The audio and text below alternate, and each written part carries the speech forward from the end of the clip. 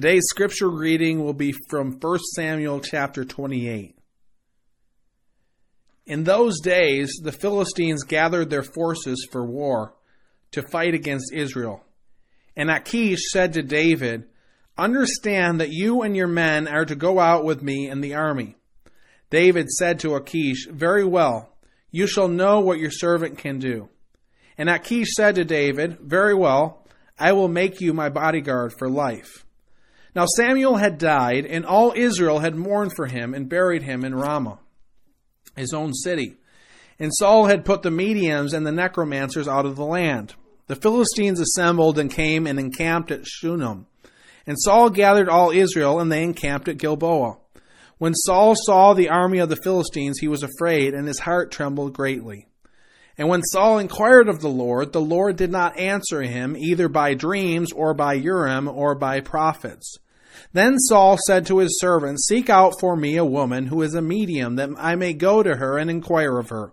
And his servant said to him, "Behold, there is a medium at Endor." So Saul disguised himself and put on other garments and went, he and 2 men with him. And they came to the woman by night, and he said, Divine for me by a spirit, and bring up for me whomever I shall name to you." The woman said to him, "Surely you know what Saul has done, how he has cut off the mediums and the necromancers from the land. Why then are you laying a trap for my life to bring about my death?" But Saul swore to her by the Lord, "As the Lord lives, no punishment shall come upon you for this thing." Then the woman said, "Whom shall I bring up for you?" He said, "Bring up Samuel for me." When the woman saw Samuel, she cried out with a loud voice, and the woman said to Saul, "Why have you deceived me? You are Saul." The king said to her, "Do not be afraid. What do you see?" And the woman said to Saul, "I see a god coming up out of the earth." He said to her, "What is his appearance?" And she said, "An old man is coming up, and he is wrapped in a robe." Saul knew that it was Samuel, and he bowed with his face to the ground and paid homage. Then Samuel said to Saul, "Why have you disturbed me in bringing me up?" Saul answered, "I am in great distress, for the Philistines are warring against me. And God has turned away from me and answers me no more, either by prophets or by dreams. Therefore I have summoned you to tell me what I shall do." And Samuel said, "Why then do you ask me, since the Lord has turned from you and become your enemy? The Lord has done to you as he spoke by me, for the Lord has torn the kingdom out of your hand and given it to your neighbor David. Because you did not obey the voice of the Lord and did not carry out his fierce wrath against Amalek. Therefore the Lord has done this thing to you this day. Moreover, the Lord will give Israel also with you into the hand of the Philistines, and tomorrow you and your sons shall be with me. The Lord will give the army of Israel also into the hands of the Philistines." Then Saul fell at once full length on the ground, filled with fear because of the words of Samuel. There was no strength in him, for he had eaten nothing all day and all night. And the woman came to Saul, and when she saw that he was terrified, she said to him, "Behold, your servant has obeyed you. I have taken my life in my hand and have listened to what you have said to me. Now, therefore, you also obey your servant. Let me set a morsel of bread before you and eat, that you may have enough strength when you go on your way." He refused and said, "I will not eat." But his servants, together with the woman, urged him, and he listened to their words. So he arose from the earth and sat on the bed. Now the woman had a fattened calf in the house, and she quickly killed it. And she took flour and kneaded it and baked unleavened bread of it. And she put it before Saul and his servants, and they ate. Then they rose and went away that night.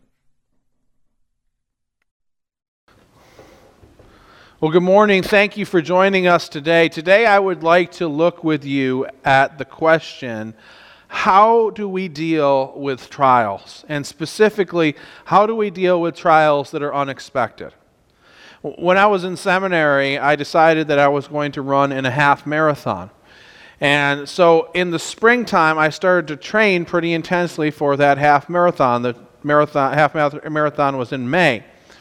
And so I would go to the gym and I would run around on the track that was above the basketball courts.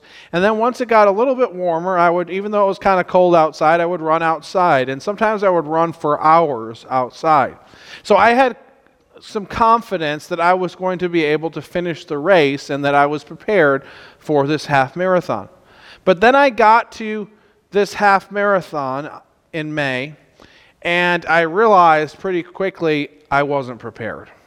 And the reason I wasn't prepared was because of two unexpected things that were part of this race.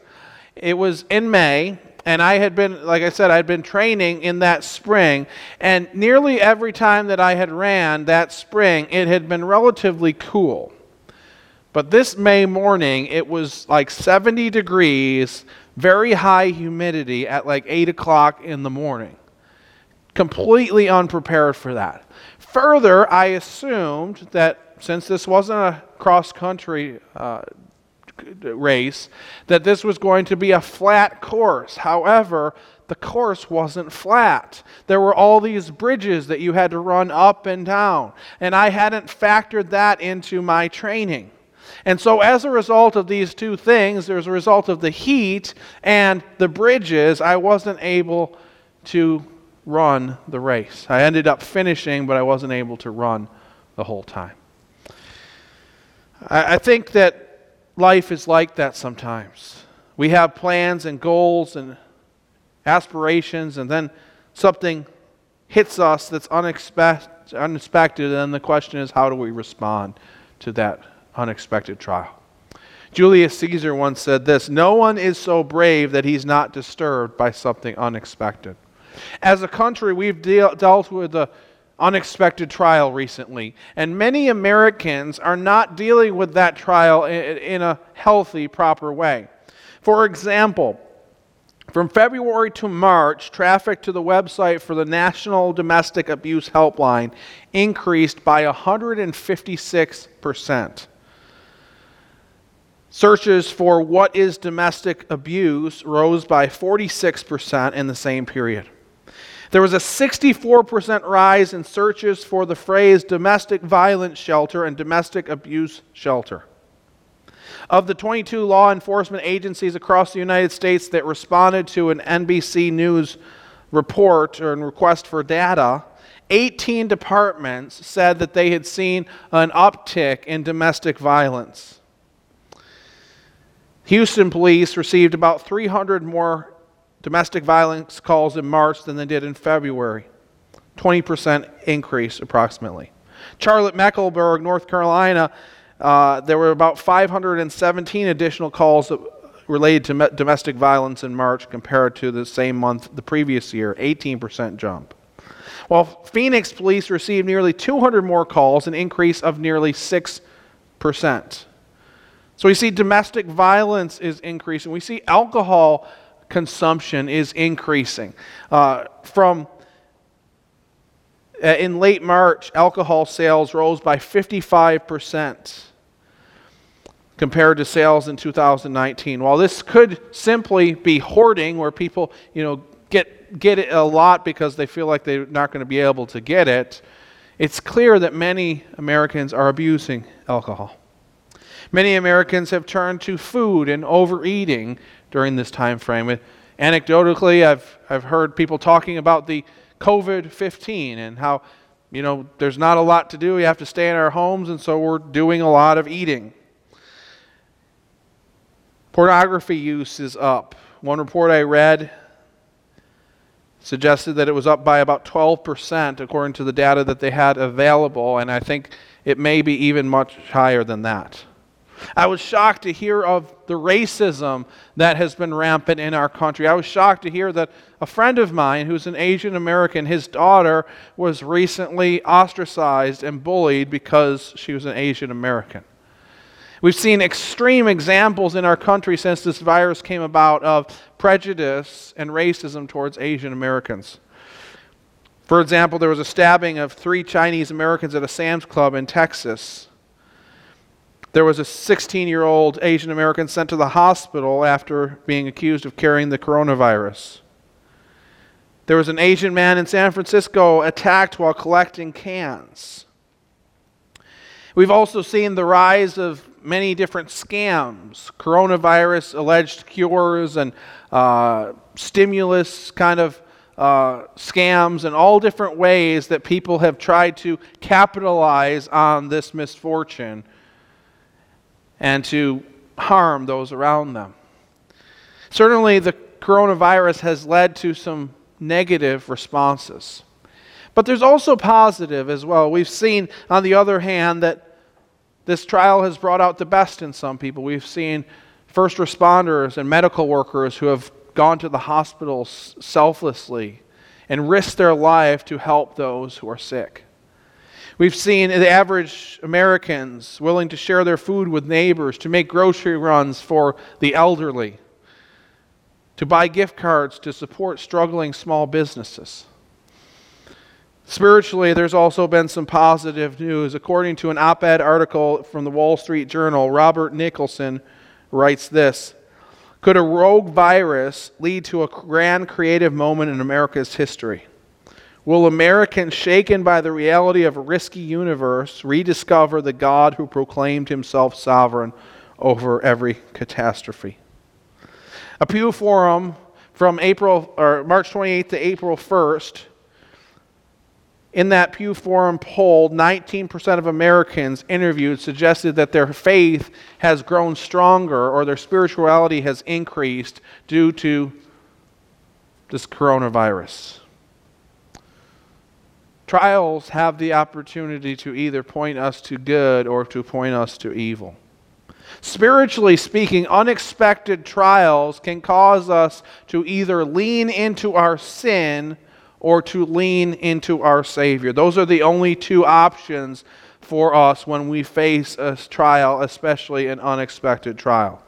And today, for just a few minutes, this is going to be our last message in the book of 1 Samuel. And I'd like to look for a few minutes at two characters in 1 Samuel. One who faced trials and leaned into his sin, and one who faced trials and leaned into his Savior. So first, the negative. Saul is an interesting character in the Bible because Saul is a very, very religious man.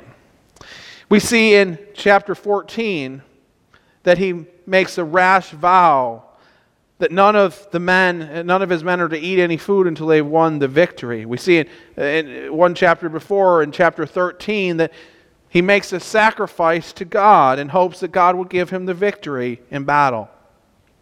We see that in chapter 15 that after defeating the Amalekites, he's prepared to offer sacrifices of the best of the Amalekite spoils to God.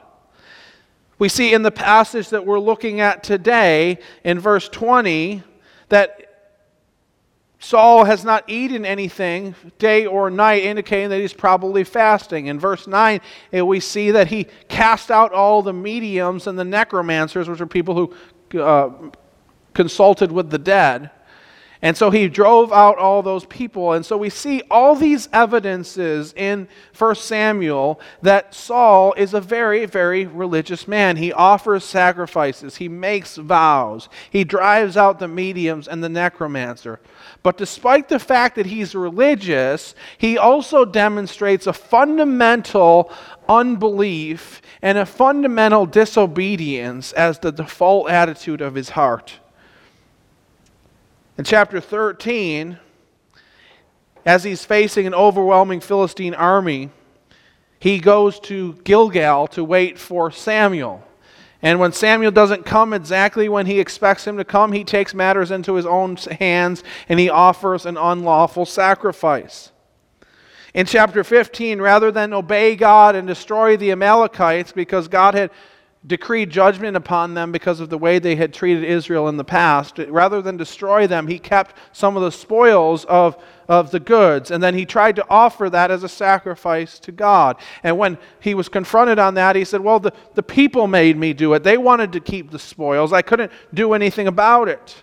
We see in chapter 17 that this great giant, which we talked about last week, Goliath, comes on the scene. And remember what the king was supposed to do. The king was supposed to lead the Israelites in battle, and Saul was probably a giant of a man himself, not in the league of Goliath, but he was a big man, most likely, and if anyone was going to fight Goliath, it should have been their king and their leader, and yet rather than step up to the plate, rather than being faithful to God, he chooses to allow a little shepherd boy with a sling and some stones and a staff to go and face this giant.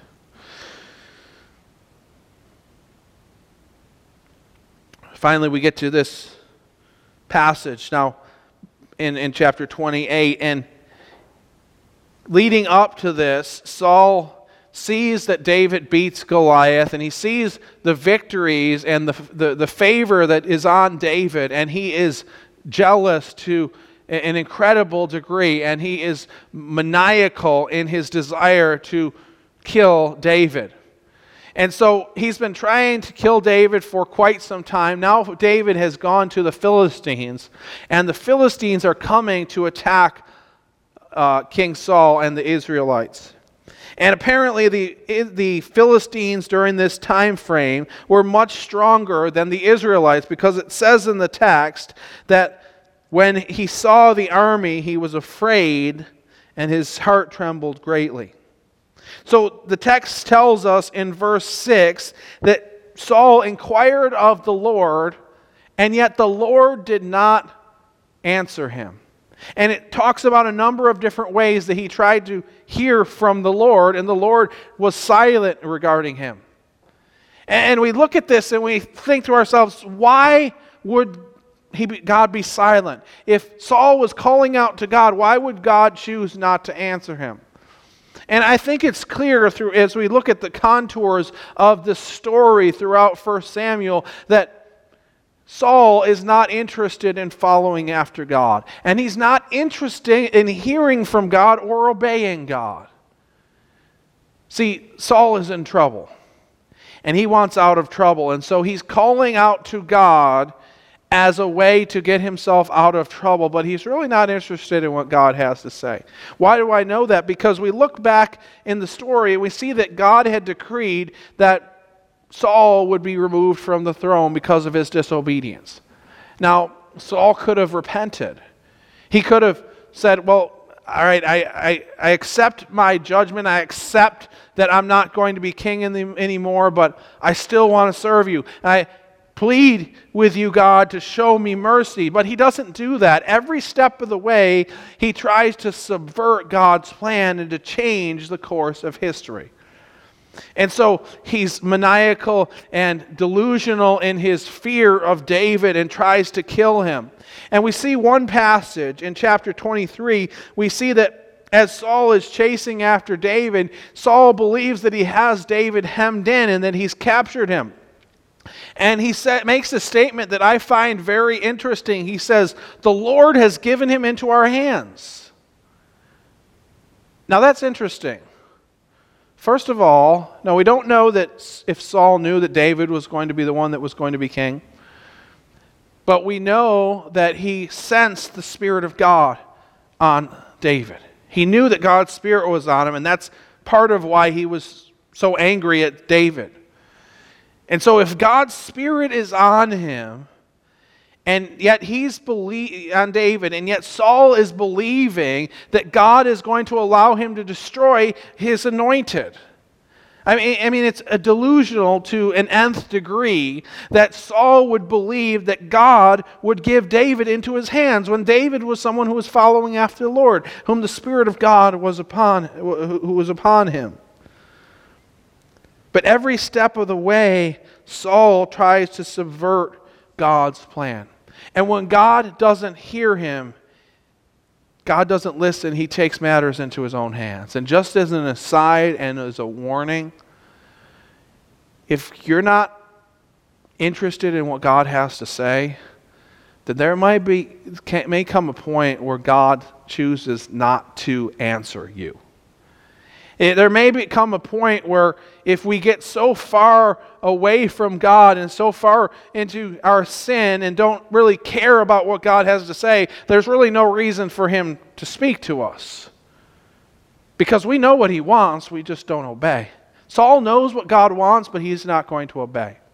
And we see in this passage that even though God doesn't answer him, even though he knows that's not a good thing, and even though he knows that mediums and those who consult the dead are not of God, that they weren't supposed to consult them, they're forbidden in the Old Testament, still he tries to take matters into his own hands, and he says to his men, "Can you find me a medium?" And he has this great idea that he's going to go and find this medium in Endor and bring up Samuel, the prophet of God, to speak to him once again. Now, what's interesting about this is Endor was some distance away from where he was at this time, and he may have even had to go through enemy territory, through the Philistine army in disguise to get to this witch, or this medium. And yet he does that. He thinks this is a good idea, and so he goes there, and this medium says to him, like, "Are you trying to get me in trouble?" Saul decreed that there would be no more necromancers or mediums. And then Saul makes a statement, another religious statement. He basically says, "I swear to God that you'll be safe," which means nothing to him because he has no reverence for God. And so he gets this woman to call up Samuel. And we see in the text that this woman she lets out a scream when she sees Samuel. And so we don't know exactly why that is. Maybe she wasn't expecting that this was actually going to happen, that he was actually going to be raised up from the dead to talk to her and to Saul, but she's surprised by that apparently. And so Samuel talks to Saul. Samuel's like, "Why did you disturb me?" And Saul says to him that, "What should I do?" Basically, God has turned his back on me. And Samuel basically says, "So what do you want me to do? I mean, if God isn't answering you, I'm a prophet of God. If God has judged you, then what do you want me to do for you?" I mean, he's trying to get around God. He's trying to subvert God's plan rather than repenting, rather than crying out for mercy. And so Samuel basically says, there's nothing I can do for you. You're going to be judged and you're going to die. The Philistines are going to kill you. And it's really a tragic scene as he falls down on the ground in mourning and he eats what may have been his last meal with this witch in agony. And then we're going to see shortly after that he does in fact die an ignoble death.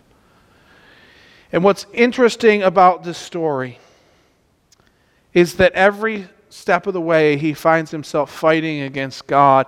But every step of the way, every time he experiences a trial, he has reasons, he has excuses why he doesn't believe. Remember in chapter 13, he probably said to himself, "I waited for Samuel for 7 days. I tried to do the right thing, and then he didn't show up, and so I had to sin. I had to take matters into my own hands." In chapter 15, he probably said, "I did destroy the Amalekites, but I couldn't stop the people. They wanted to keep the spoils." In chapter 17, "I know that I'm supposed to be the protector of Israel, a trusting God, and face this giant. But this giant is really strong, and it's basically a suicide mission. So why would I go and risk my life when there's no way that I'm going to defeat him?" In chapter 23, when he encounters David and believes that he has David hemmed in, "It must be God's will for me to kill David. God must be on my side, or else I wouldn't have this opportunity."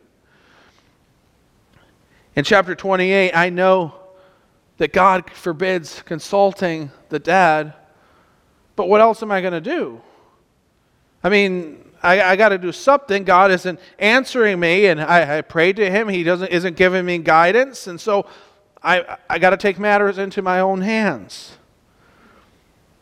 See, there are always reasons from a human standpoint why we shouldn't trust in God.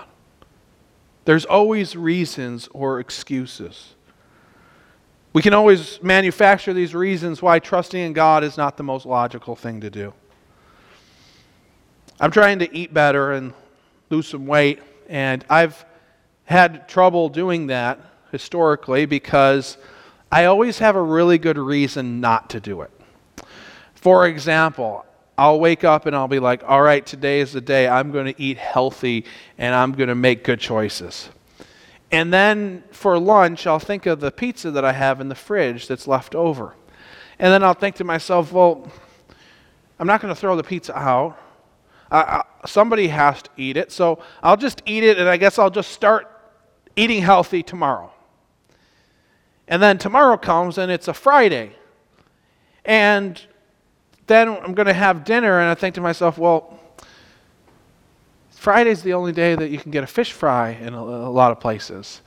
So I guess I'll get a fish fry tonight and I'll start my diet tomorrow. And then the next day comes, it's a Saturday. And then I'm like, well, I guess it's not really good to start something new at the end of the week. So I might as well just start fresh on Monday. And so Saturday's a wash, Sunday's a wash. I get to Monday and then I go to the grocery store and I see that there's 75% off the Easter candy. And I think, what a great deal. When else could I get candy like this? I mean, I'd like to diet today, but look at all this candy, and I would be making a bad financial decision if I didn't buy this candy. And so, you make excuses and excuses and excuses, and I think that we can do that when we face trials especially. We can have this tendency to make excuses for our sin. And we have these reasons that maybe from our own perspective, from a human perspective, we feel like we have good reasons not to trust in God. We look at our finances and we look at the pandemic and everything that's happening. And we think to ourselves, we don't know what the future is going to hold. And we don't know what our 401k is going to look like. And we don't know what the economy is going to be like. And we think to ourselves, well, in an environment like this, we should definitely be worried. We definitely should be concerned. And so rather than lean into God, we lean into our sin. Or maybe we experience additional stress in our relationships or just with everything going on, and then we lean into our addictions. Maybe some of us are dealing with drug or alcohol addictions. And rather than give those things over to God, we think to ourselves, well, I need these things right now. I need them to cope. And then once everything is over again, then I'll figure this out and get this under control. Or maybe we're bored and we're not able to do the things that we normally do, and then we think to ourselves, well, it's just a little bit of pornography. It's okay because there's not much else to do. Once everything gets back to normal, then I'll give that up. Or maybe we think to ourselves, should I really help those around me? I don't know what the future holds. I don't know if I'm going to have enough in the future. So if I see someone in need, I'm probably better off just keeping what I have for myself and letting them worry about themselves. And so we can have this tendency to create excuses for ourselves. And excuses often lead to indulgence. Trials lead to excuses, which leads to indulgence. Maybe we exploded our spouse and we think to ourselves, if he or she didn't do this or that, then I wouldn't have exploded. It's not really my fault.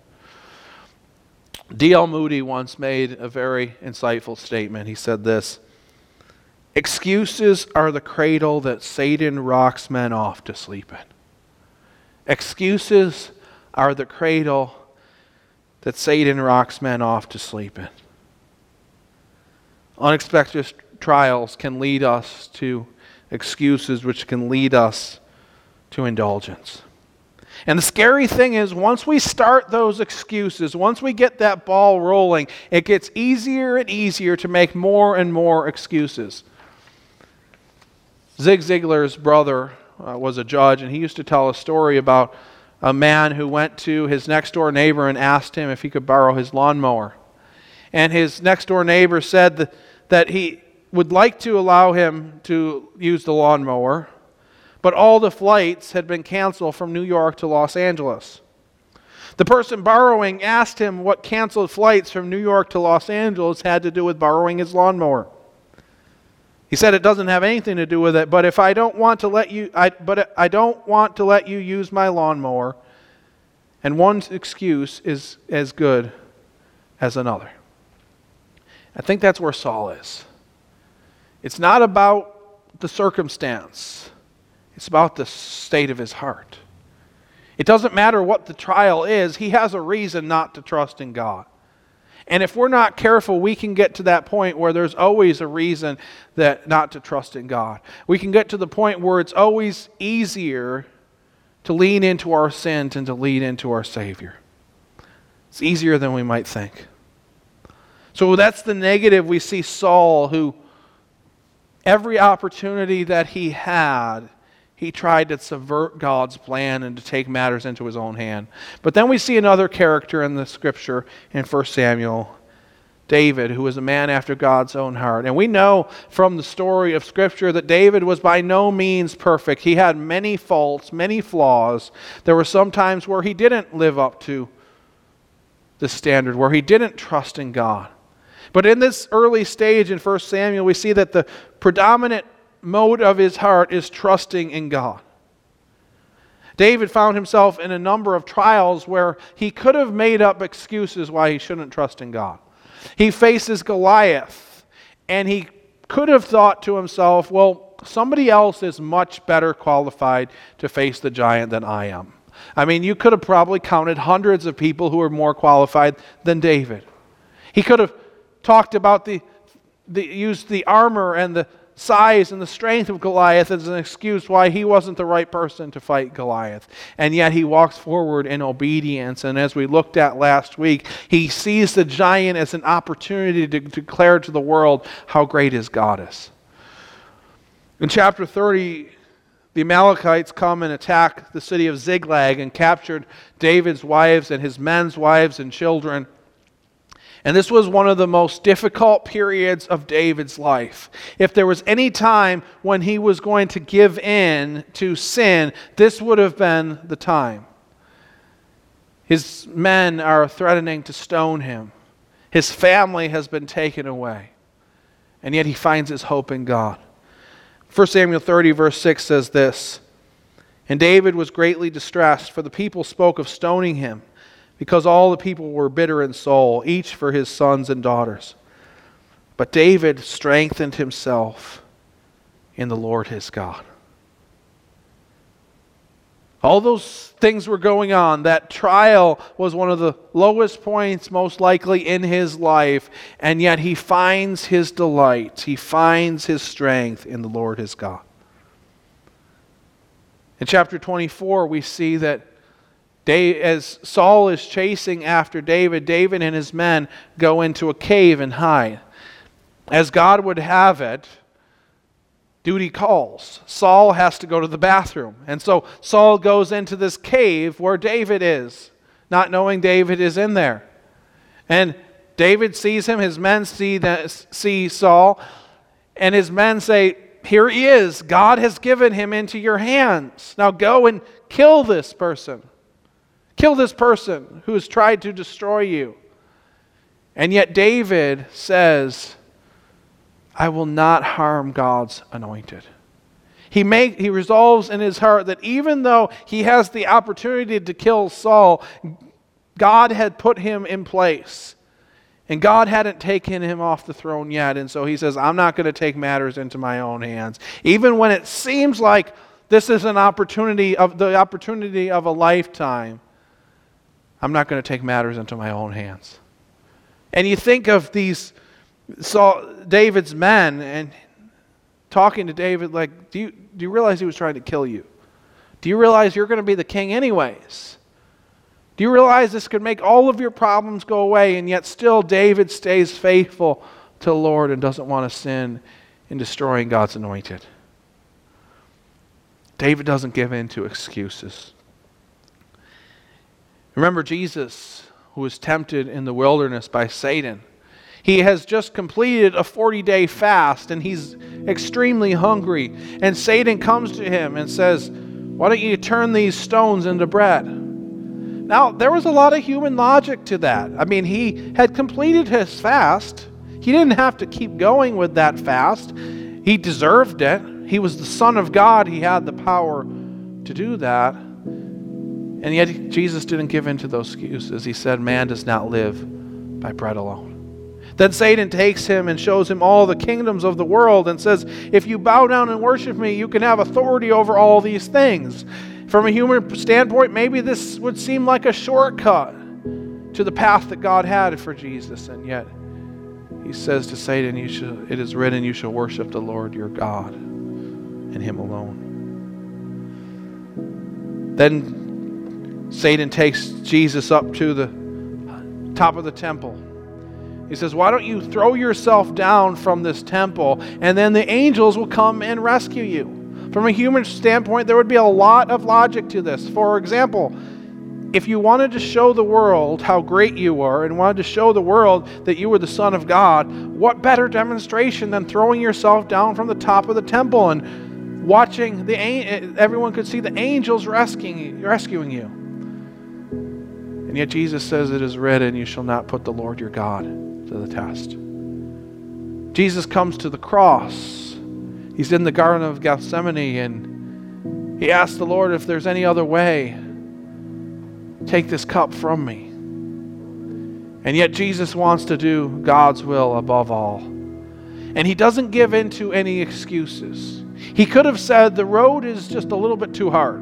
I mean, I'm the Son of God. I came from the throne room of heaven. This is too difficult a path. It's too painful of a path for me to walk on. He could have said, well, some of the people that I'm going to die for are not going to accept me. Even the people who do accept me, sometimes they're not going to appreciate what I did for them. He could have given into a multitude of excuses why it was a good idea not to follow God's plan, not to go to the cross, and yet he stayed faithful. He did what God called him to do. Unexpected trials will cause us to either lean into our sin or to lean into our Savior. In the midst of our trials, many excuses will come why we shouldn't trust in God, why it makes more sense to trust in ourselves and to lean into our sin than to trust in God.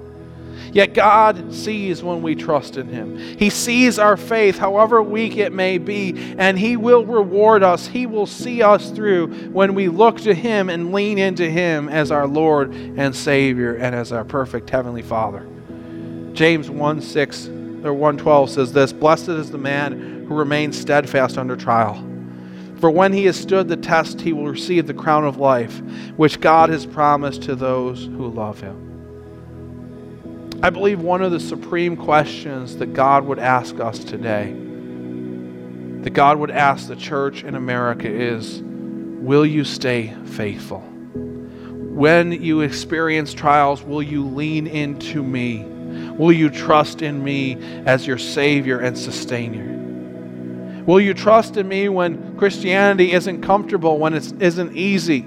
Will you trust in me when the stresses of life are piling up and when we don't see a way out of the darkness? Will you trust in me even then? John W. Yates shared a letter that was written by a missionary who had gone into the jungles of New Guinea and who experienced incredible hardships. The letter went like this. It said, man, it's great to be in the thick of the fight, to draw the old devil's heaviest guns, to have him at you with depression and discouragement, slander, disease. He doesn't waste time. He hits good and hard when a fellow is hitting him. You can always measure the weight of your blow by the one you get back. When you're on your back with fever and at your last ounce of strength, when some of your converts backslide, when you learn that your most promising inquirers are only fooling, when your mail gets held up and some don't bother to answer your letters, is that the time to put on your mourning suit? No, sir. That's the time to pull out the stops and shout hallelujah. The old fellow's getting it in the neck and he's giving it back. And all of heaven is watching over the battlements. Will he stick it out? And as they see who is with us, as they see around us the unlimited reserves, the boundless resources, as they see the impossibility of failure with God, how disgusted and sad they must be when we run away. Glory to God, he writes, we're not going to run away. We're going to stand. Ladies and gentlemen, let's lean into our Savior during this time. Because when we do, He will see us through. And when we do, we are promised that there is a reward that is waiting for us.